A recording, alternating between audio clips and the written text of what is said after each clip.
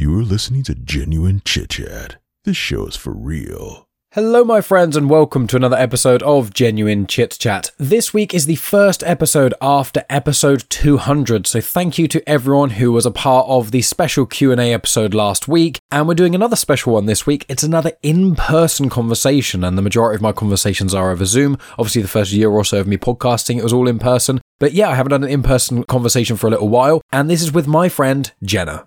Now, joining myself and Jenna is Megan, and we speak about Jenna's experience through breast cancer. So she is a breast cancer survivor, and she found that video games, especially The Legend of Zelda Breath of the Wild, really helped her get through these times, especially as while she was going through this, we were in the COVID lockdowns. So Jenna was dealing with a lot at that time, but she's very open and honest about it and has a great humour about the whole thing. So although this conversation does centre around quite a dark topic, obviously being cancer, the actual conversation itself is quite light in a lot of ways and is really interesting. Jenna tells us about her experiences, what it actually feels like having cancer and going through chemotherapy and radiotherapy, things like that, and obviously how video game helped her through it. So I won't delve into any more in this intro, but make sure you check out the show notes for additional information, including links to certain things that Jenna has spoken about. And without further ado, I give you Jenna. Welcome to Genuine Chit Chat, where we have honest conversations with interesting people, and I'm your host, Mike Burton.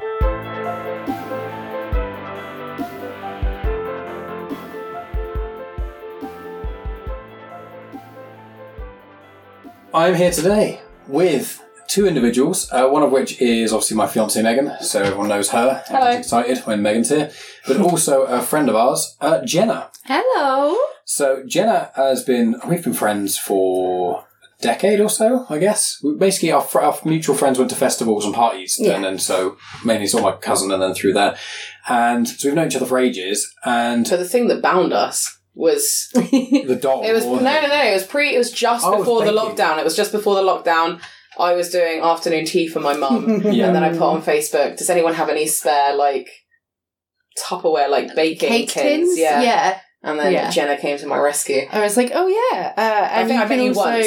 Yeah, and I was like, you can also fill it with cakes as well and return it, and then that will be great. Yeah. And then that happened. And it did happen. There was scones involved. That was amazing. Yeah, but it was funny because I'd only met you once at a festival, and then Mike came with me, and I was like, I have no idea who this person is. Yeah, it was the briefest of meetings. It wasn't like a deep and meaningful chat. It was just this is Megan and this is Jenna. Yeah.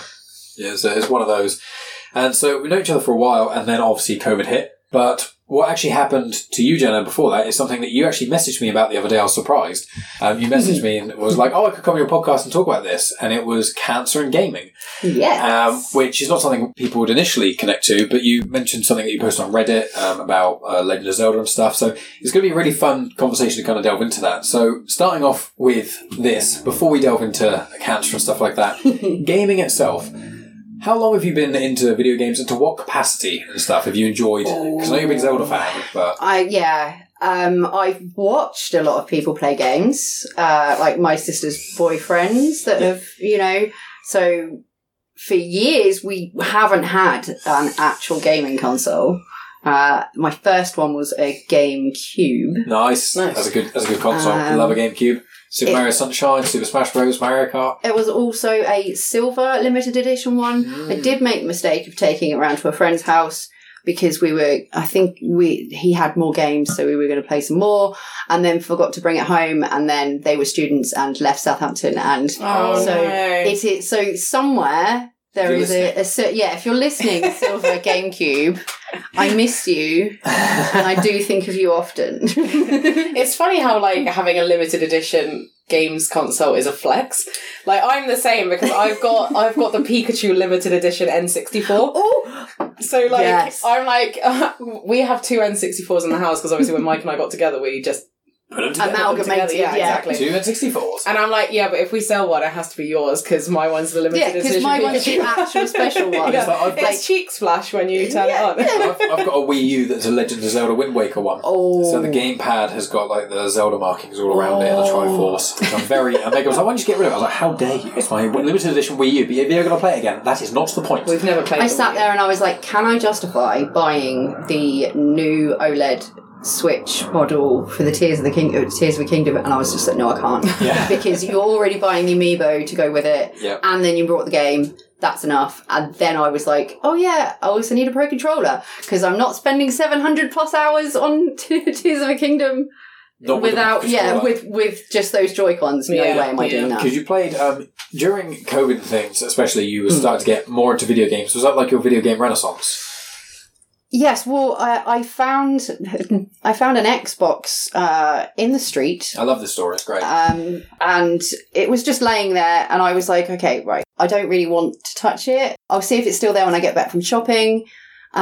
It was, so as we went past with the trolley, I just picked it up, put it in the trolley, and we thought, right, we'll deal with that when we get home, just so no one stops me going, what are you doing picking up a random Xbox in the street? Took it home, I took it apart, and with a little bit of cajoling from another £14 off of eBay Xbox, I put 2 Xboxes together and made one work. So one pieces were so cool. broken from one part and you put it in the other. That's very clever. Yes. You opened them up, everything with screwdrivers and stuff, didn't you? Yes, I did. That was, That's one thing I love to do, is take things apart and then hopefully put them back together again and they work. Okay, no touching my podcasting. I know, I will not. I will not. If we let you look after Willow and then you come around and start undoing everything. Yeah, I'm not going to take Willow laptop and your toaster. It's like, I don't want that. Yeah. It's like on Flight of the Conchords, I made you a camera phone and he just glued a disposable camera to the back of his Nokia. And he's like, well, you kind of ruined my camera. And my phone. Reminds me that I still need to watch Flight of the Conchords. I thought you'd be the kind of person who had. No, so I made the reference. No, because such a good show. Cara said it before. My sister said it before. She's like, "You will love it." It's only like 6 or 8 episodes a season. There's only 2 seasons. And like half an hour long. Yeah, you can blitz it like an afternoon. They're great. I'm gonna have to add it to the list of things that I need to watch. The eternal list that everyone has. Yeah, it's an eternal list. So it was during COVID that you put together an Xbox. Yes. And started playing stuff on that. Yes, and just sort of. It was a good outlet for being frustrated, not being able to go out, not being able to do things. And yeah, I think I borrowed some games off of you, which I still possibly I think one have. of them was Rayman, wasn't it? Oh yeah, it was Rayman, and my then 9-year-old friend's daughter came round and could play it, and I couldn't. So I was like, "No, you can have that back now. I can't play that." So I was showed up by a 9-year-old. So I was like, "No, maybe that's not my game." I think COVID did that to a lot of people because the abundance of time. Like with you, for example, you played Mario games and stuff when you were younger, and then like when COVID happened and stuff, and I heard about the new Animal Crossing game coming out. I ordered Animal Crossing. So I told you about that. What did I bought Animal Crossing like 2 days before we went into lockdown. Yeah. And it was the digital version, wasn't it? Yeah. And it was like the best decision that I could have possibly made. Am I going to enjoy this game? Because I'd watched people play Animal Crossing, and I was like, we did a podcast on this, didn't we? During COVID, talking about your love of Animal Crossing. I was just like, what the fuck are people doing? Like, it's just like going around like fishing. No, but I can remember seeing your post on Facebook when you said that you'd finished one of your fish compendiums or something. I've now found everything, and I was just like, damn it, I collected all. I had a 5-star island rating, and I also collected every single fossil in the game. Yeah. But the funny thing is that these come up on my memories now, obviously. And like, lockdown happened, it was like March, 23rd of March. 2020. 2020. A bit years ago. Do you know when I collected all of the fossils? It came up on my memories recently. May. It only took me 2 months. And it feels like I spent over 180 hours on this game. And you played it for a little bit after that, but that was around the time of your decline because you almost completed it. Yeah, because of the fucking chards. I couldn't catch this one particular fish. There's only a time of year that you could catch it at a time of night. Yeah, and it had to be on a certain type of river that was going in a certain way. Yeah, it had to be at a high point in a river where there was didn't it have to be raining as well? Or something fucking ridiculous. Yeah. But yes. Animal Crossing. So the Meg got Megan into it, and then when she was playing Animal Crossing and stuff, I was like, oh, you could play Spyro and a bit of these other games, and learning more sort of... I did, I played Spyro. Like platformy sort of stuff, as well as Mario. And then my mum and my brother got me The Witcher 3, and they also got me Breath of the Wild. They got we played Breath of the Wild together. We played Breath of the Wild together. The Witcher was for me, and then The Witcher I got really into. That's what got you into gaming. Yeah. That's still on the list for me. It's so fucking good. Hogwarts Legacy is next after. So fucking Hogwarts Legacy is almost like The Witcher. So yeah, Hogwarts. So after I finished playing The Witcher 3, I was like, all I want to do is play a game that's like this. I was like, what game is like this? And Mike was like, well, there isn't one. It's all not the same. There's It's like Skyrim that's got like the similar gameplay in certain ways, but the story and the voice acting is not the same. There's other ones which have got really good story, but the gameplay. Yeah, I was like, I want this, this, and this in my game, and Mike was like, "That's The Witcher." Like, there are no other games that are exactly the same. That's as why this. people like it so much. And I did start to play Red Dead 2, but I didn't really get into it. We did one session, and then and then I never really played it, and then Hogwarts Legacy came out, which obviously I knew I was going to play because I love Harry Potter. But Hogwarts Legacy is very similar to The Witcher 3 in everything that I wanted from a game. Oh, okay, cool. So it's really fun. It's got enough RPG, wholeheartedly recommend. Action, got enough story, all that kind of stuff. And yeah, so with that, so you were playing Xbox and you were getting into stuff like that, and then you bought a Switch then after that. So how did Breath of the Wild stuff kind of all happen? So the Switch coincided with that was the cancer fairy gave me that. Right, I see. Okay. So that was after the diagnosis. So do you want to tell us basically what kind of cancer you got and how you found out you had it and the kind of and when? Yeah, when and like the steps of. So I think that I had the cancer longer than you had it diagnosed. Yes, basically.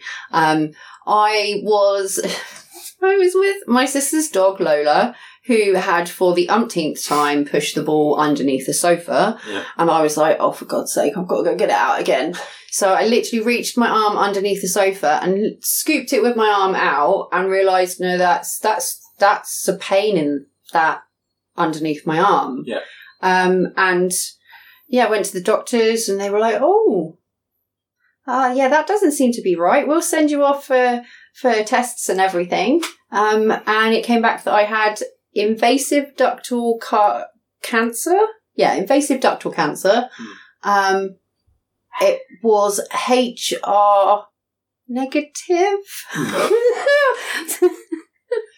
I might have to double check what the actual official diagnosis is. I'll put it in the show notes specifically. Yes, but yeah. So you went into the doctors, you got a diagnosis and stuff because you felt you had after you felt the pain. Like, how long did it take you to get a diagnosis? As soon as I said that I felt a lump, they were like, "Okay, we'll bring you in," because this was just, we hadn't gone into lockdown. We were just about to go into lockdown, I think. No, because it was the December, so we must have already been. I think that's what it was. I was mostly like, right, just get on with doing this, isolation thing and staying at home. Yeah. And I just, went to the doctors. It was very quick from when I said that I had a lump to then getting the appointment. They insisted that I come in and actually physically get an exam rather than being like, oh yes, let's take a photo and send it in like they did during lockdown. Yeah. And then it was within 2 weeks I was seen it was like a triage clinic for people that suspected lumps and bumps that they needed, scans and all the rest of it. Yeah. And it was at the Lady Hospital. Right. Princess Anne. Princess That's Anne, it. yeah. I was oh god, yeah. Princess Anne Hospital. And I knew that it was serious when the doctor that examined me, even before I had any ultrasounds, said, right, so you're going to want to think about preserving eggs and fertility if this is cancer. And I was like, what? You haven't given me the results yet? And that's what made me think, okay, no, this is something serious. Yeah, I see. And then it was the 23rd of December. The doctor phoned and went, oh, I didn't want to make you worry over Christmas. So, unfortunately it is breast cancer, but don't worry, we'll get you in January and, we will do chemotherapy and, the doctor will explain it all. And, but yeah. So you say it was after Christmas? No, just before 2 days before 23rd. Christmas. And he said he didn't want to make you worry, but then... Didn't want to make me worry over Christmas. Oh, so he gave you the results. So he gave me the results before Christmas. But then I was like, okay, I kind of maybe wanted one Christmas where I didn't have to know. Yeah, it'd be one thing if you didn't have cancer and he was like, I didn't want to make you worry, you don't have cancer. But then that made me worry more because I was like, obviously it's serious because they're phoning me up. They're not waiting for an appointment. They're phoning me up and going, no, we need to get you in. Yeah. And I was like, oh, okay. I mean, but it's something that it runs in my family. My family is riddled with cancer, on both sides. Both female sides have breast cancer. We did, they did the genetic testing on me as well to see if I had the BRCA gene, but I don't. Right. But I reckon that there is a gene that is yet to be discovered that runs through our family, because the coincidence of the amounts of cancers and the types of cancers in both sides is just ridiculous. Yeah. So, I mean, it was a case of who's going to get it first. Right, I see. So, yeah. Yeah, I maybe thought it was going to be my mum, being the older person, but, it just happened to be me. Yeah, and then from there, so then you started your treatment in January. How long did you have chemo for? So this is January 2021? Yes. Yeah. So, very strange time. I had 6 rounds of chemotherapy. It was ECT chemotherapy, which I was like, hang on, that's electric convulsive therapy. But it wasn't. There was some evil red stuff for 3 weeks. Right. Or for 3 infusions. How often did you actually have these sessions? How far apart were they? It would be on a 3-weekly schedule. So you would have your infusions, then I would have to do a injection the next day, take steroids, and loads of anti-sickness tablets. And then you would have, 3 weeks of getting over that. Right. And then you would go back for another round. So 18 odd weeks of it, plus the few weeks after that you felt the effects for. So you're dealing with that for basically 22, 24 weeks. Yeah. 5-6 months? Yeah, it felt very strange to be in that situation. And it felt like ages as well. And you just sit there and they've got you hooked up to an IV drip and you just wait for the infusion to go in you basically for hours? Because it was COVID, we were at the Spire hospital, so it was a private hospital, because they wanted to keep us separate because we were obviously compromised immune systems with the chemotherapy. Brain fart again. That's fine. It's one of those things as well where it's also such a strange time, and I know that when you're going through the therapy, it gives you all these strange symptoms and stuff. Like, what if going in there, I assume did it hurt when you were hooked up to the IV? They had to, it was the infusion itself was done over a designated period of time. The first 3 that I had, they had to be done by a nurse who would sit in there, and I could feel it going. It's an incredibly weird sensation. If you've ever had a CT or an MRI and had to have a contrast run through, right. You can feel the coldness of it because it's not the same temperature as your body. So you feel it go through your veins and up your arm. And then when they flush the cannula that you've got, it's cannula.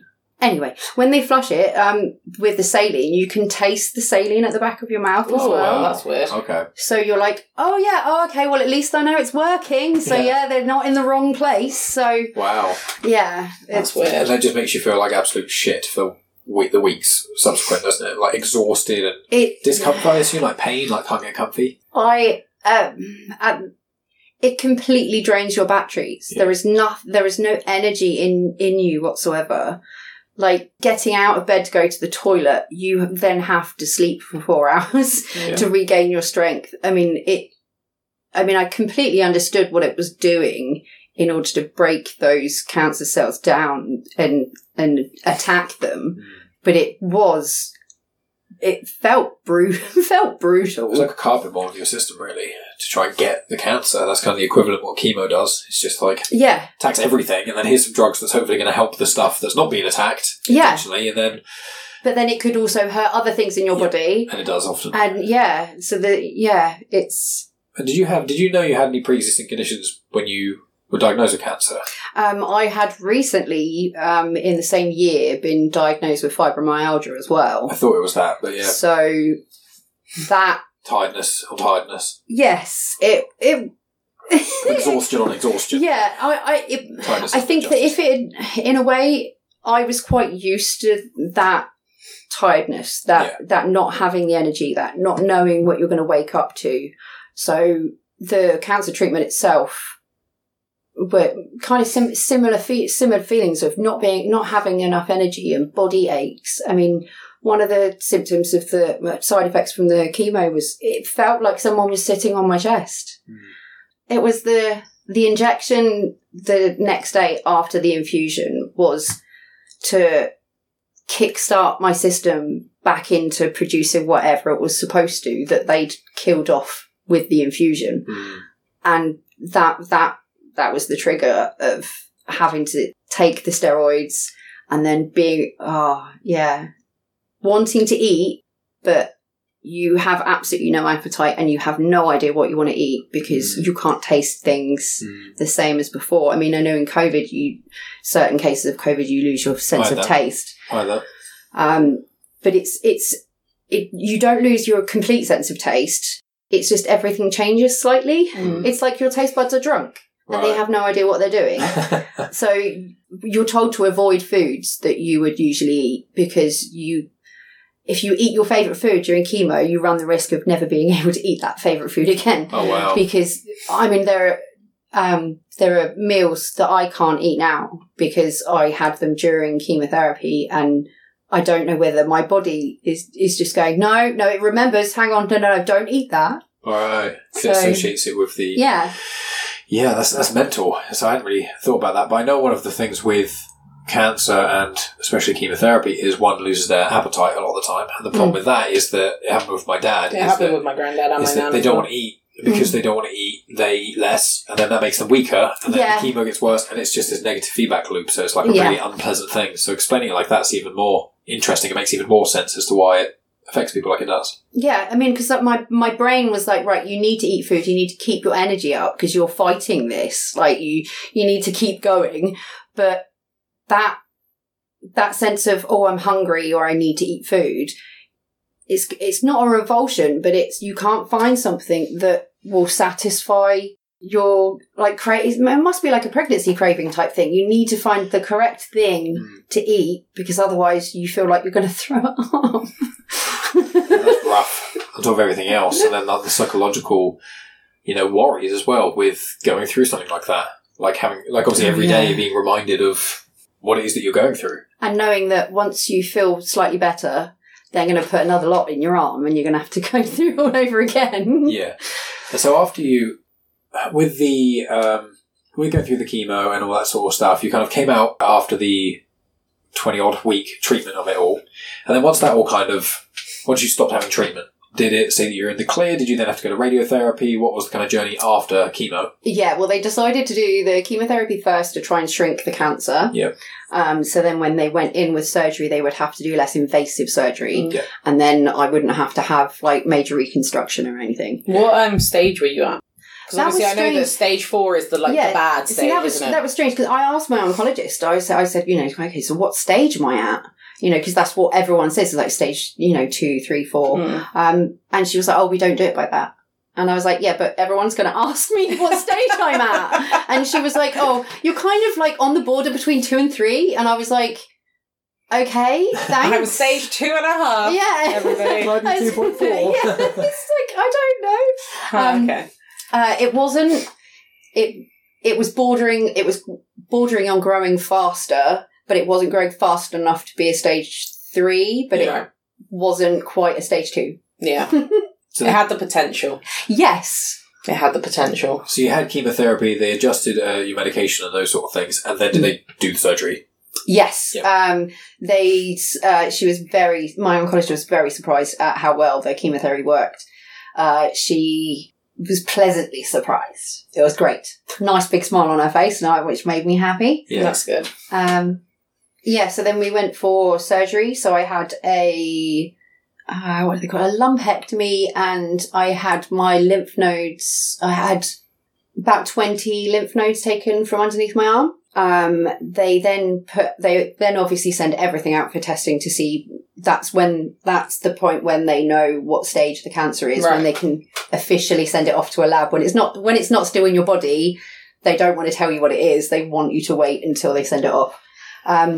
I've lost my train of thought now. That's fine. We were talking about, like, after, say, cut you open the other surgery. Oh, yeah, surgery, They took what they could out and then sent it off. Yeah. And then brought you... Sent them off, and they said that there was still cancer remaining in 12 of the 20 lymph nodes. So they were still concerned about that, because that was kind of the seat of the cancer.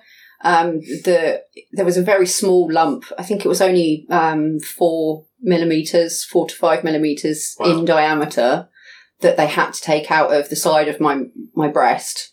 And yeah, then they were like, oh yeah, well, we'll also send you for some radiotherapy as well. And I was like, do you know what? Just throw it all in. May as well. You know, I've had the chemo. So yeah, then I had, I think it was 32 sessions of radiotherapy. And that was every weekday. Oh, wow. Every weekday? For, I think it was about a month and a half, maybe 2 months. Yeah. So that was luckily I managed to get patient transport, because otherwise I wouldn't have been able to get to the hospital for 7:15 in the morning. How long were you there at the hospital for the radiotherapy? That was an issue in itself. Because of the surgery, I couldn't lift my arms above my head to sit in the position that was required to have the radiotherapy. But there was no suitable pain medication available, so I just had to lay there. So most of the time when I was having radiotherapy, I was crying because it was an incredibly... You have to have your arms above your head. You're supported your entire body, but it's a very unnatural position that you have to stay in. And there is this machine that is incredibly close to you, moving around you. Yeah. Like vibrating or something, or like it was like an MRI sort of thing, but super close and loud, invasive. Because I don't know anything about radiotherapy. You have to know the specific things, but is it like a machine going round you, just making loud noise? The weird thing is I was laying in the machine, and it's happened a couple of times in different machines, and I look up and I'm like, hang on a minute, that's an Xbox logo. And I'm like, are they playing an Xbox in there? But it's to do with, there's certain type of technology in an Xbox which is also used in medical devices. Right. And so I wasn't seeing things as I was seeing this like little X logo on things. They use the same technology. Wow. And they work with, it was a big massive Siemens machine that they put me in. I have a photo actually, I can share it with you. Oh, amazing. That's really cool. Of me. So you have to stand there, so you're laying down, you're stood up? Yeah, you're laying down, and you're supported like underneath your legs. They have tattooed, in preparation for radiotherapy, you get placement tattoos. So a man just came up to him and was like, I'm just going to give you a tattoo. And I was like, okay. And he literally just pokes you with a needle with a bit of, it's a very, very old school tattooing. Pokes you with a needle with a bit of ink in it, and that's it. But that's how they can tell exactly where the machine is, because they only want to radiate the cancer. Yep. Because they run the risk of damaging both the top of your lung, which I think they have done because my breathing is different. I mean, I know I'm a smoker as well, but yeah, that was strange, because the effects of that as well. I mean, even now, if I sit in with a seatbelt across my shoulder, it will create a very strange bruise on my collarbone. Oh.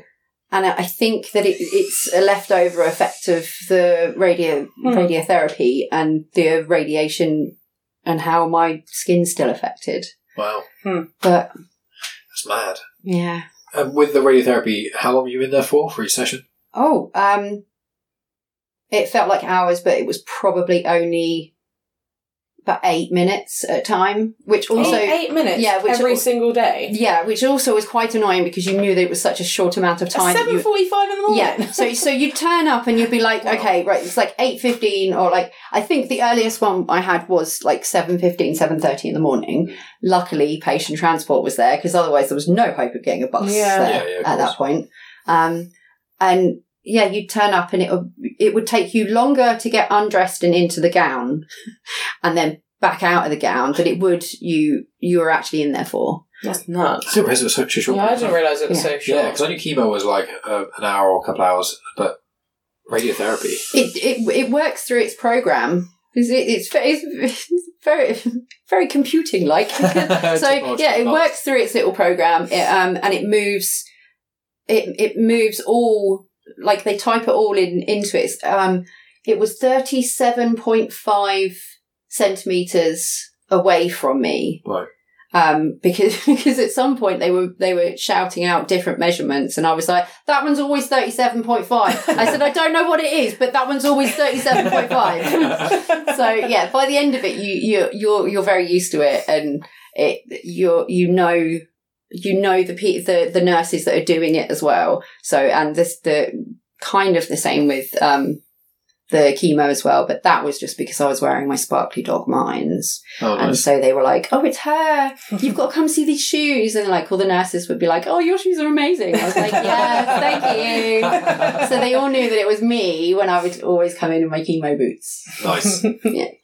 So you did the radiotherapy, and then did they have to do surgery on you again to check out the... No, I regularly, as in on Wednesday, actually, I have to go get an MRI. But yeah, they did an MRI and a mammogram to double check that they had mopped it all up. Yep. And that it wasn't existing anymore. If they would have found anything, then they probably would have done a biopsy of whatever they would have found just to check. But luckily, touch wood, there was nothing there. And hopefully on Wednesday there will also be nothing there. And is it like after you're cancer free, it's like, right, first you have to check every couple of months, then every longer, and then a longer span of time for checkups? So you start on 3 monthly appointments of seeing your oncologist, and they won't necessarily scan you, but if there's anything to worry about, you bring it up, and then you get a yearly mammogram and a yearly MRI. So it checks, boobies first, and then they check the rest of your... I suspect they're checking my lymphatic system just with the lymph node involvement, just to check that there's nothing, hiding. But they do warn you that there can be sleeper cells that want to stay in your body and just be quiet for a while, and then they can wake up whenever and develop into cancer. But that's the risk that every single person walking across the planet has anyway. So yeah, it's just mine's a little bit higher than yours. I forgot to ask, with radiotherapy, are there any side effects? Because you mentioned about it with with chemotherapy, but with radiotherapy? Because the chemo you lose your hair, but you shaved your hair off, didn't you? I donated my hair because it was very curly and nearly down to my bum. And I was like, well, somebody's got to get use out of this hair, because I don't just want to shave it and put it in the bin. So it went to the little princesses. Well, Megan didn't shave her head, but I didn't shave my head, but I did donate my hair to the little princess. I shaved my head twice when I given it one. They got 12 inches from me. Yeah. So they got my hair, but it was a bit difficult because my mum's ex-hairdresser. Yeah. So she was like, oh, but you can style it like this. And I'm like, it's not going to last that long. I'm going to have chemotherapy, and within 3 weeks, my hair was gone. Yeah. Like, of my first chemotherapy. Yeah. But I mean, I've never really cared about my hair. It's curly. It lives on my head. I don't see it. So it doesn't really bother me. And the worst thing was losing the eyebrows. You lose your hair everywhere, don't you? That's somewhat fun. You don't have to upset to the extreme, but you're welcome to if you're willing. You get surprisingly used to being hairless. Okay. And now I do not bother to shave my underarm hair. One, because one of my underarms doesn't have any feeling, so it's like shaving somebody else's body. It's very strange. Is that the one that the cancel's under? Yeah. So I don't have feeling like a lot of feeling underneath there, and it runs a little bit down my arm, so I can't feel the back of my arm. But yeah. So radiotherapy, you did. What were the symptoms of that? Tiredness. Yep. So I was pretty used to that by the chemotherapy standards. So I kind of, it was another. It felt like another knockback. Like you knew that it was doing what it was supposed to do, but you were like, oh my God, why me? I feel like I've been feeling ill and not being able to do anything for so long. And do you think it was... it's one of those weird things when I spoke to Dad about it. It's like when you have whatever the symptoms are that make you know you've got it, they're unpleasant, but they don't necessarily feel the worst. But when you do the chemo and the radiotherapy and stuff, the symptoms you often get from the treatment is worse than the thing itself, even though the thing can eventually kill you. Yeah. So one of those strange paradoxes, and there's one of those unfortunate truths, which although I'm all for radiotherapy and chemotherapy, obviously, but there are instances where unfortunately people die from basically chemotherapy. It tries to get rid of it and it does too much damage to them and they don't bounce back. And it's one of those unfortunate truths, but as technology's getting better and things, it is much better in that regard. But go with something lighter, unless Megan wanted to ask anything specific further about cancer. It was going on to a lighter note, so gaming. Yes. So you went through all of this stuff. That was like the timeline of your cancer stuff. Was that over the space of a year and a half, all in all, kind of from diagnosis to loosely all? Well, you were in the all clear for the time being. Oh no! It was all done in a year. So I finished my radiotherapy in sort of the September, October time, I think it was. So it was. Yeah, quite a chunk of that year. Yeah. And then how did gaming, like, you mentioned it, so you mentioned the Cancer Fairy got your Switch. Yes. Yeah. Well, my stepmum, originally the Switch was Animal Crossing. So, because obviously Cara was playing this already, my sister Cara was playing this already. So it was a chance that she could then come to my island and I could go to hers and, you know, it would keep me going during appointments. We never went to each other's islands. No, we didn't. Because you stopped playing it by the time. Oh, yeah, because I was already into Breath of the Wild by that time. So for my birthday of that year, my stepmom brought me Breath of the Wild. So I was very much in an Animal Crossing bubble at that point in time. So I picked up Breath of the Wild and I did, you know, the Great Plateau. And then I was like, oh, now what do I do? So I put the game down.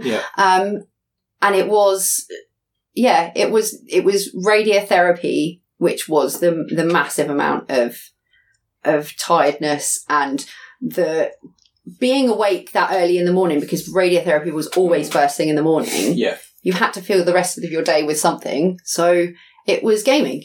So yes. So 700 plus hours so far. In Breath of the Wild. Holy shit! Man. Yeah, That's impressive. I am 98.37. Oh, you're trying to 100% it. Well, it told me after I bothered to kill Ganon at the last. I didn't want to complete it. I've done all I've done all the side quests. I've done have you got all the Korok seeds? Yes, I did know. Yes, yes. Fucking and Korok seeds. Hestu gave me his little poo hat, and you can't even fucking wear it. Yeah, it just sits in your inventory, and you're like, I did 900, but knowing that Tears of the Kingdom you have 1,000. That's what I've read so far. And Tears of the Kingdom as well, the map. You've got the main map, you've got the Sky map, and you've got 3. Map, oh my god. 3 times the size. So far in Tears of the Kingdom, I have yet to find Korok in the depths. Yeah. I think they are just in the sky and on land. I could be wrong. Yeah. I could be missing lots of Koroks in the depths right now because, you know, there are a lot of them. Yeah. With Breath of the Wild, so you obviously put it down and then you picked it up again because of radiotherapy. You got really into it. One thing that Megan really enjoyed because we played Breath of the Wild together, because I love Zelda games. I've tried to play as many as I possibly can. I've always been playing them. We take it in turns. Yeah, normally I would fight big, scary bosses and baddies, and Megan, on the way, would like to... I'd like to ride the animals and kill... I'd like to ride horses and then run into animals and then collect meat. And then start cooking. So maybe we cook loads of stuff for me in my inventory and then kill a few animals here and there. And then I'd go out and to fight these giant bosses. Like Megan would fight... Mike would be like, okay, it's your turn. And I'd be like, right, I know what I'm going to do. And he's like, you're not going to just ride a horse and kill animals, are you? I was like, that's exactly what I'm going to do. Not just that, but she'd like go exploring forests and find loads of fruit and do all the foraging. And I'd be like, I want to climb that giant mountain and do a And then I did the Hyrule Compendium. Like, did you take your photos? Oh, yeah, we completed that. Yeah. Good. We got all of the every memory, did the compendium. We did all of the side quests and stuff like that. We just haven't fought Ganon. Literally, if we beat Ganon, we've like. Do you know what? You don't really have to. We've even got the special horse. Yeah, we got the special horse. Oh, what, the massive horse? Yeah, the white one. The white one that you have to get at a certain time. Oh no, I've got her as well. Is it? See, I'm not I'm not as I don't want to use it geeky in a derogatory term. Generally, nerdy is not derogatory on this podcast. I don't know the names of every single law and history. No, we don't. We don't know that at all. I look at the Reddits and things like that. That's fine. Yeah, I can do that. But I'm not like, oh, such and such, that can't happen because such and such didn't do that at such and such time. I'm like, yeah, whatever. I'm just play the game. Just play the game and enjoy it. Well. I mean, Zelda is such a fun game because you can just choose to do literally whatever you want in any order. Yeah. We like to get horses, didn't we? Name them stupid names. I can't remember what our horse's name was. Bojack was the main one. Of them was really fucking dumb, one of the names. And Mike and I were pissing ourselves laughing and making it. And then we went on the game maybe a month later and we were like, why did we find that so funny? And then we don't know. I can't remember what the horse's name or the stupid They're the best ones though, when you're like, oh, I know it's an in-joke between us two, but I can't even remember the joke. Yeah. So anyone would be looking at the horse's name, they'd be like, oh, what's the story behind that? And all of us would be like, don't know. Have no idea. Because we used to it was great fun, and it's such a fun game because it's so open and freeing. And it's also, both that and Animal Crossing, you're basically just running around in the sunshine, in the grass and everything like that. And it's escapism, totally. And you posted on Reddit, because you sent me the link and stuff, to a post you put into Zelda. I wonder if you could just elaborate on what the post was, what the kind of point you were making with it. It was me lamenting the fact that I don't have many people to talk about Zelda with. So it's a big part of my life and it really helped me through cancer. But if I go and have a conversation with my sister about what I've just done in a game, she just looks at me blankly going, yeah, that's great. My mum used to be like that because it's not obviously the Zelda for you has even more of a special meaning, but The Witcher 3 got me through a lot, and my mum would talk to me about what I'd done. I'd be like, oh yeah, today I did this and this, and I went into a cave and I beat some spiders. Yeah. And then she's like, it's a game, right? And I'm like, it's like, yes, it's a game. Or I'd be playing Animal Crossing, and I'm like, I went fishing today, and I caught a whale shark. And she's like, Megan, it's a game. But it means something. It's like a story, isn't it? You get invested in the story. It's like reading a book. Yeah, it's one of the reasons I love video games. They're so great for that, and you should just get... That's why they eat up time.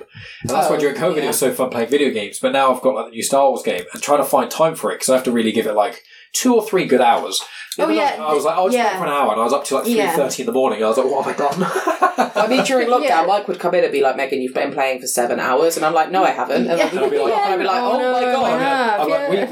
We had breakfast, at the sort of, because it was while I was working from home. Megan, when she was working from home, managed to do most of her work in the mornings because the school had it in a certain way the home learning. So she got all that cleared. So by midday she was done.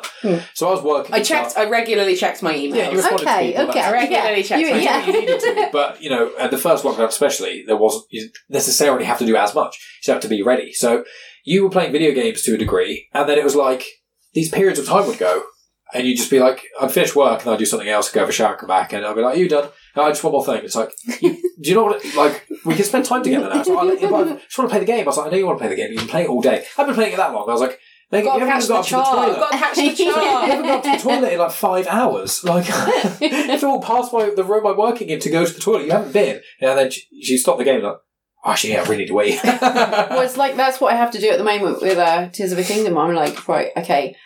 Before you go and do that, before you go into the depths, or before you try and take that encampment of bokoblins or whatever it is, you're like, right, have you done everything you need to do in the day? Have you done your washing? Have you been an actual, productive human so far? Can you warrant spending a chunk of time on it?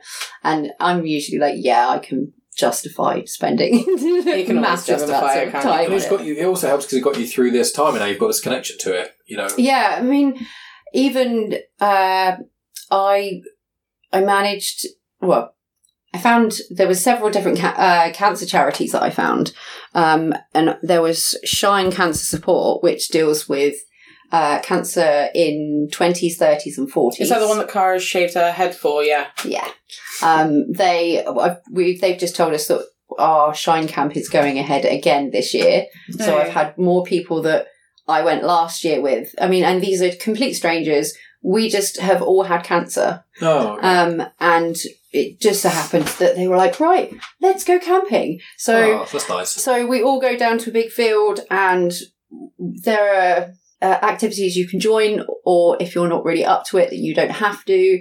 There's food put on, and like there's a pizza truck and stuff, and you're with people who totally understand if you're not able to do something, or if you have an emotional moment, and the families as well. The families sit there, and the kids whose parents have had cancer are friends with each other, and they paint rocks together, and it's beautiful.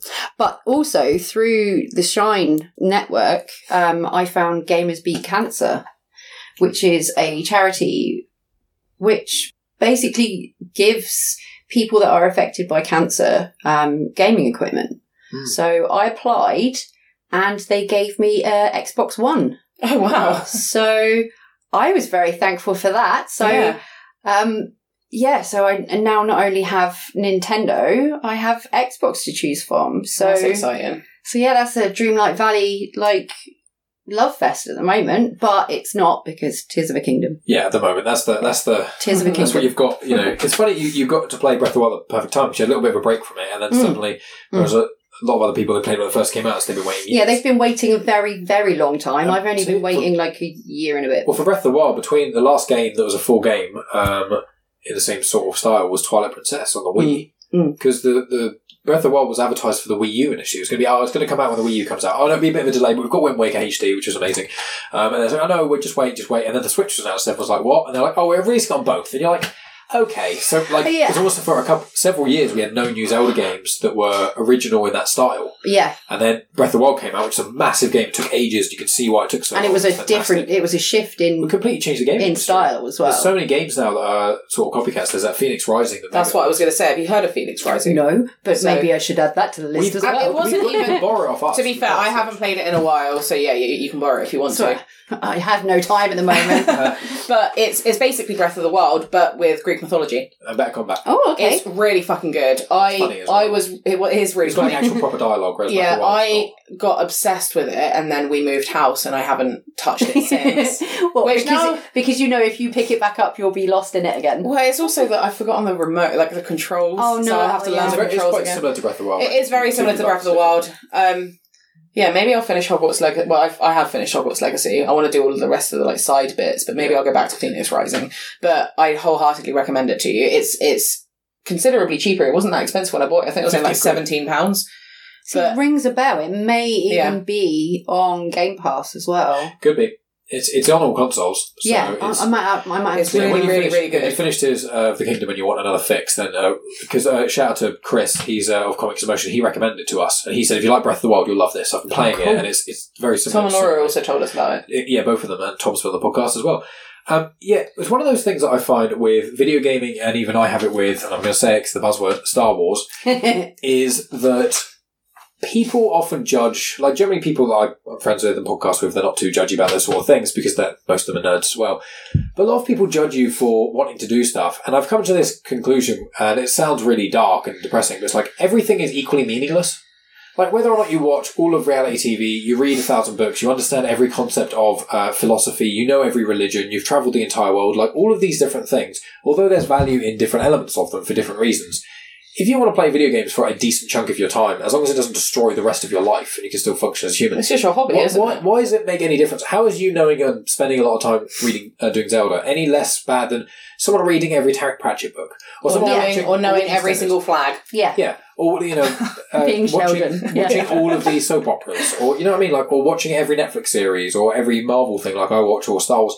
None of it has any more or less value. And even sport, a lot of sport people are very against nerdy stuff. It's you're all nerds as well. You're just nerding you're just nerding in a different zone. Yeah. You're still nerding about a game as well. Yeah. It's just you're nerding about a game that they're playing. We're nerding about a game that has actual narrative and investment. We're just not watching millionaires play a child's game. We're actually playing the game. We're invested. Yes, they're just people in shorts kicking a ball. Yeah.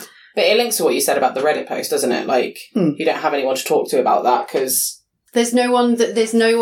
apart from you guys, that play games that understand that it's not just a avoidance tactic. No, it's not just escapism. It's not just that. There was one of the ladies replied to my Reddit post, and she said about the fact that Link starts off naked, pretty much like naked, with no hearts, no stamina, no nothing. Fresh human. And you have to systematically, no bloody memories and all those fucking Koroks to find. But you have to systematically build yourself back up. And it is that kind of, you need that, those little missions you go on. You get a reward. You get an endorphin reward from doing that. The brain chemistry. I mean, there's studies into how gaming is actually an effective kind of counselling tool and, way of coping. Yeah, exactly. I mean, I used to play video games all the time in college. There was bonding with friends. There was escapism. I got into certain mythologies. It's also good for students with autism. We've got a special provision at work for students with more challenging needs. Yeah. And they have an Xbox and stuff down there so that when they're having a moment, they can use it as a way to de-stress and centralize themselves and rebalance their aura, so to speak. But that quiets the static of life, I find. You've always got this buzz of static, whether it's taxes, where you're living, animals, career, social situations, all these things. When you play video games, or I find when you watch a really good movie, especially TV series, as well, but movies, I get it. Watch a good movie, especially in the cinema, or play a video game, or get immersed in a book. Just the static and the noise of everything else you have to think about all the time. You've got 10 things going on in your head all at once. It just kind of melts away. That just kind of turns the volume down on them slightly. Yeah, and you just get to focus on one thing that if you fail at, it doesn't actually make any difference. There's no pressure. And that's one of the things I love about Star Wars, is that I can spend as much time as I want getting into Star Wars, and if I spend ages doing it or not so much doing it, it doesn't really matter. I can choose how much. Whereas education, some of the ways that I struggled was there was a time limit. And I'm not one of those, if I get I can't deal with the time limit. I can't just know this one event. I need to know all the connecting stuff around it, even if it's not relevant. And I have that language. I have to have context for everything in my life. Yes, exactly. Yeah. So it's even in maths, when I learn things, I'm always asking questions, and teachers have been annoyed at me for all these questions and stuff. But it's I want to know. It's even when working in insurance, I ask lots of questions, even if it's not directly to do with the thing I'm asking about, the claim I'm dealing with. I ask about all these things around it, and there's a pressure. You have to know all these things. When it's a hobby, it's video games or anything like that, there's just no pressure. It's just you. Yeah. You just have fun. You can just so if you're playing you invest as much time into it as you want, don't you? If you want to know the ins and outs of the names of every single fucking temple that there is, then that's your prerogative and that's something that you enjoy. But then you can also Zelda Dungeon, thank you very much. Then you can also just ride around on a horse and kill some animals. Yes, exactly. Yeah. Freedom though, isn't it? You can go out there and you can be like, hey, I'm playing Zelda today, and Zelda's a perfect example, which is not dissimilar, where you can be like, I just want to have a day where I just go and farm stuff and I just make loads of things and I do all the quests about that. Shoot stuff. Or I just want to ride into the distance and go to these places I've never been before. Just want to find annoying Koroks. Yeah. That is very addictive. The Koroks are the thing that pissed me off the most about I was really good at finding Mike was so annoying because he'd be like, it would be my turn, and he'd be like, go to the top of that mountain. And I'm like, I don't... poles, it would be poles and mountains. And is there a random object that shouldn't be there? Climb it. Yeah, a massive fucking tree in the middle of nowhere. And he'd be like, he's like, climb the tree. And I'm like, I don't want to climb the tree. And he's like, but it's the only tree around here. That's weird. It's out of place. Yeah. And he was like, climb the tree. And I'm like, there's not going to be a Korok seed up here, Mike. And then I climb the tree and there'd be a fucking Korok seed. And I'm just like, oh! I'm like, it was 99% of the time Mike was right about where these goddamn Korok seeds were. And I was just like, oh, it's so annoying. You get if you found enough of them, you get an affinity with how to recognise. They'd be like, there's some stones over there. Yeah, there's one stone's missing. And there's a pile of leaves there. I wonder what's underneath that pile of leaves. I wonder if I've got to throw something that will make that burn on top. Yeah. Bloody Koroks. It's such a fun game, Zelda. And they have slightly tweaked the Koroks in Tears of a Kingdom as well, so it's okay. And have you been enjoying Tears of a Kingdom? Would you say it more? Because there's so many more mechanics of creativity, I know, from the trailers we've seen. It's fucking overwhelming when you get there, because you're like, okay, this is not just one game. This is 3 games in one. Even the first one was overwhelming. But I mean, I like it because I played a bit of Skyward Sword. That was the one since Twilight Princess. Sorry, it's Twilight Princess and Skyward Sword then. And Twilight Princess. Yeah. So I'm kind of used to being doing the flying thing. Yeah. And then I'm not so used to in Tears of a Kingdom when you have to dive really fast because Because he's got a little board, hasn't he? Oh no, you have that anyway, don't you? It's when you go from that. Oh right, okay. Yeah.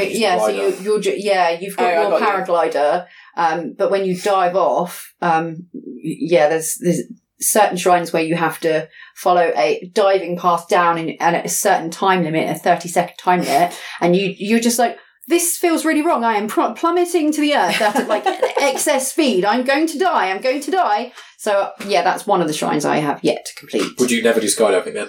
I'd love to go skydiving. I've done it. It's incredible. I would love to go skydiving. It's not like anything else.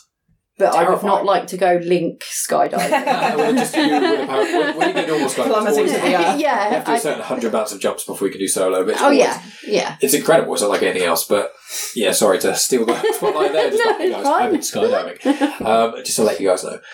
But yeah, I love those games. I love the action adventure. I love the style of them all, and I just think they're such an incredible thing, especially for people, either like yourself or like even during COVID, or just an escape from the stresses of work and life and stuff. Like gaming is so amazing. When you have a game that you're excited to play, it's just such a nice.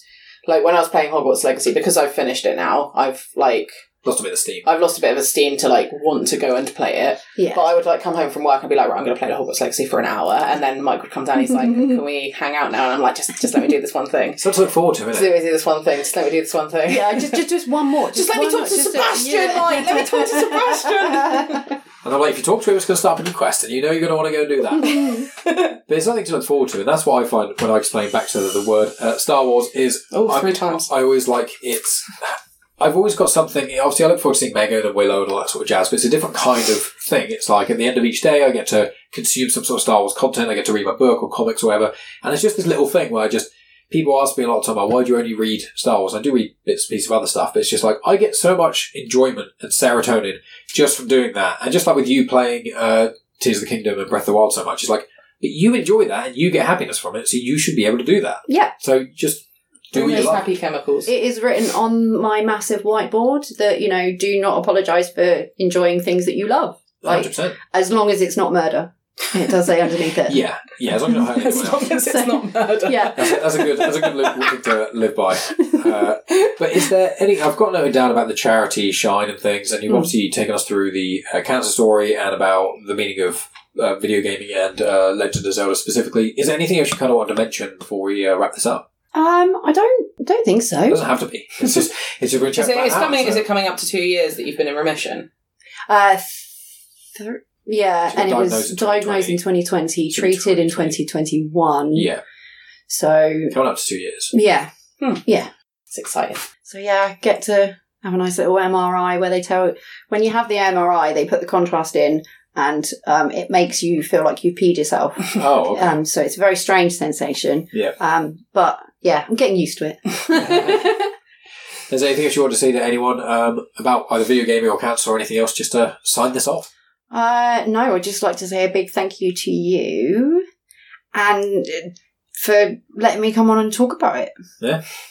So what I want to do is wanting to let people know these experiences. I find it so interesting because obviously, my dad passed away from cancer and my nan as well, and there's just other people we know. Obviously, both my grandparents. Yeah, it's going to be a part of. It's like Bake Off. We watched the Stand Up to Cancer Bake Off, and it reminds you. And it's like 1 in 2 people. It's like that was quite annoying because that was over when I was diagnosed, and I was like, yes, I'm currently going through that. Can you shut up, please? Can I have like a pass so I can just skip through all the cancer stories? Yes. I've said that with Megan. I'm like, whenever it happens, Mike, we mute it and then we wait for it to go.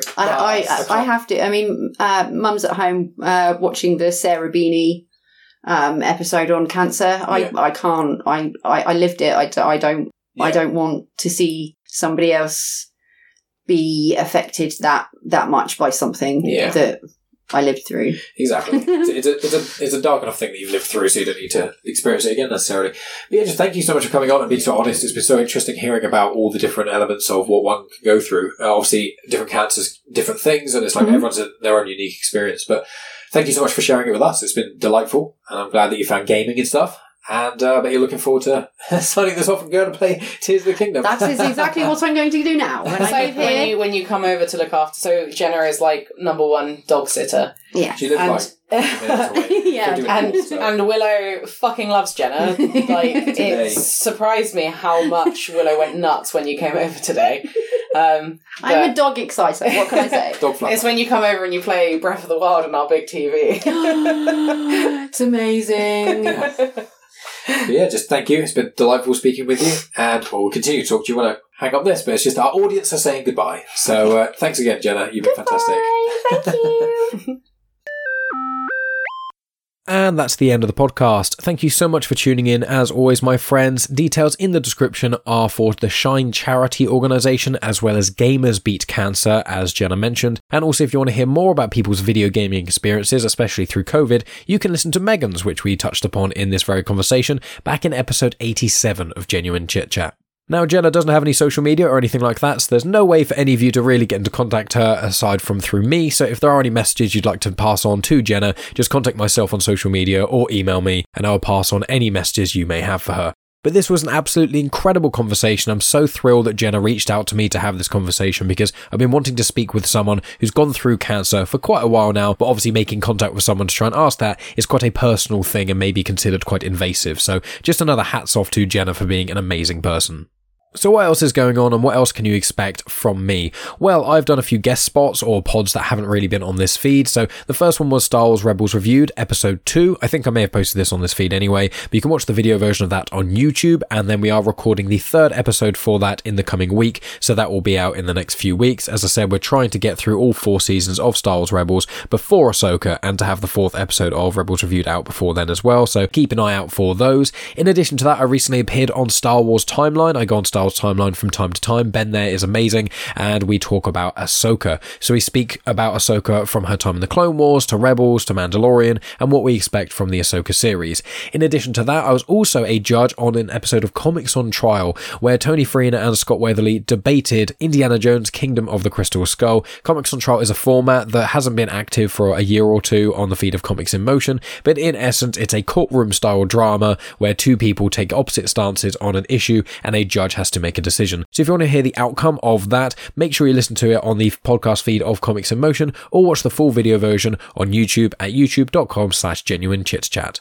Then what's going on with me going forward? So I've actually recorded 3.5 hours worth of podcasting conversations with my friend Matt. We are launching a new series called Hot Takes, and the first episode, or the first 2 episodes really, is just going to be an introduction to Matt. He's an Australian gentleman, so we talk about the differences in Australia and the UK, as well as elements of his life, his travelling. He lived in like a Swiss commune for a while. He trekked around America for like 3 months doing hikes. It was insane. So we talk about all those sort of things, and then we also speak about Elon Musk in one of the episodes, because he is a figure that has been surrounded by controversy, and Matt is someone who follows Elon Musk's career, so it's quite interesting having someone following his career and giving us a little bit more insight into Elon Musk, as well as some of the reasons why some people view him negatively, as well as billionaires, those sorts of things. So that's what you can expect going forward. I don't think I'm going to drop all 3 of those episodes consecutively, because that is a lot of me and Matt talking, so I imagine what I'll do is release the first 2 episodes, which are kind of linking in with him and Australia and stuff, in subsequent weeks. Then potentially after that, Rebels Reviewed episode 3, and then maybe the Elon Musk conversation. I'm not overly sure. It just kind of depends on what other things I get recorded over the next couple of weeks.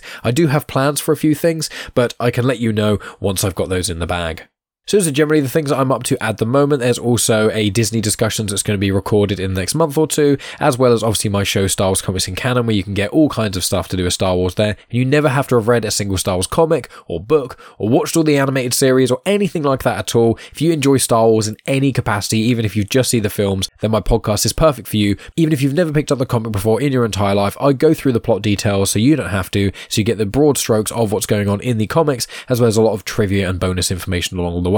So please check that out. And please, I'm trying to do another big push for people to subscribe to me at youtube.com/genuinechitchat. The views on the videos are quite nice, but there's not that many subscribers, probably because of the lack of niche with my content. But please subscribe to that if you can. And also make sure you check out the variety of playlists there. Every episode of Star Wars Comics in Canon is on there. Every episode of Genuine Chit Chat is on there. And also there's video versions of the vast majority of Genuine Chit Chat episodes as well. So please consider checking that out. Now, if you want to support the show, you can do it in a variety of ways. You can leave a review on Apple Podcasts, on Good Pods, or on Audible. You can leave a rating on Spotify, and if you do any of those things, make sure you screenshot yourself doing that. Send me either on social media or via email the screenshot of you giving that review or that rating, and I'll send you a free episode of Afterthoughts. You can choose which one, or say I just fancy listening to something about this or that, and I will send it your way. So try and get those reviews out. It really does help the show out, and I will give you something in return as well. So please do that. If you want to support the show beyond just reviews and things, obviously you can share on social media and tell your friends about about it, but the best way to support is financially. So you can either give a one-off donation at Ko-fi, so that's ko-fi.com/genuinechitchat. You can give as little as £1, you can give more than that. If you give even just £1, I will send you a couple of episodes of Afterthoughts, which is the Patreon exclusive review show that myself and Megan do, and the more you donate on Ko-fi is the more episodes you will get. Or you can choose to subscribe to my Patreon, where you can give as little as £1 a month, and if you subscribe to the Patreon feed, you'll get immediate access to every episode of Afterthoughts via the exclusive RSS feed that is on there, so you can listen to that in the Patreon app, or you can put the RSS feed in a podcast app of your choice. My one of choice is Podcast Addict. I really like that app, but you can choose however you desire. So if you want to support the show financially, please consider going to either Ko-fi or Patreon. It means the absolute world to me for any of you who are willing to do that. But again, you can support the show in a variety of other ways, as I have described. You can follow me on social media at Genuine Chit Chat on Instagram, Twitter, and on Facebook. I'm also now on TikTok, posting a few clips here and there of stuff I do post on other sites, but also a few exclusive things. So you can follow me on there as well if you so desire. And you can subscribe to the Pop Culture Collective newsletter, which is where myself and a lot of like-minded individuals, a lot of them are associated with Comics in Motion, we basically just give a very small summary of what we've been up to that week. So there's guest spots we've featured on, there's new episodes of stuff, there's content that's coming out. It's not all podcasting related, but it is fairly podcast centric. So if you want to subscribe to the Pop Culture Collective newsletter to avoid having to follow me on all the social media places and keep up to date with all that stuff, please go to pccnewsletter.com. A link is in the description. But friends, I think that's enough from me, so thank you so much for listening as always. I do apologise if in the outro you could hear some drilling, because literally for the last 4 hours one of my neighbours has been drilling, and there is no opportune moment to be able to record. So apologies if you can hear that in the background, but thank you so much for listening as always, my friends. I will speak to you next week, likely with the first episode of my conversation with Matt. I imagine that I'll release a part 1 of that, so if you want to hear part 1 and part 2 in one go, you just go over to patreon.com/genuinechitchat. You get access to full unsplit episodes over there earlier than anyone else gets them, as well as all the Afterthoughts episodes, as well as some other bonus content as well. But thank you so much, friends, for listening as always. I appreciate each and every one of you listening all the way to the very end, and I will speak to you next week, likely with my conversation with Matt. You have just experienced host, creator, everything elser of Genuine Chit Chat, and also the host and creator of Star Wars comics and canon, found on the Comics in Motion podcast, Mike Burton.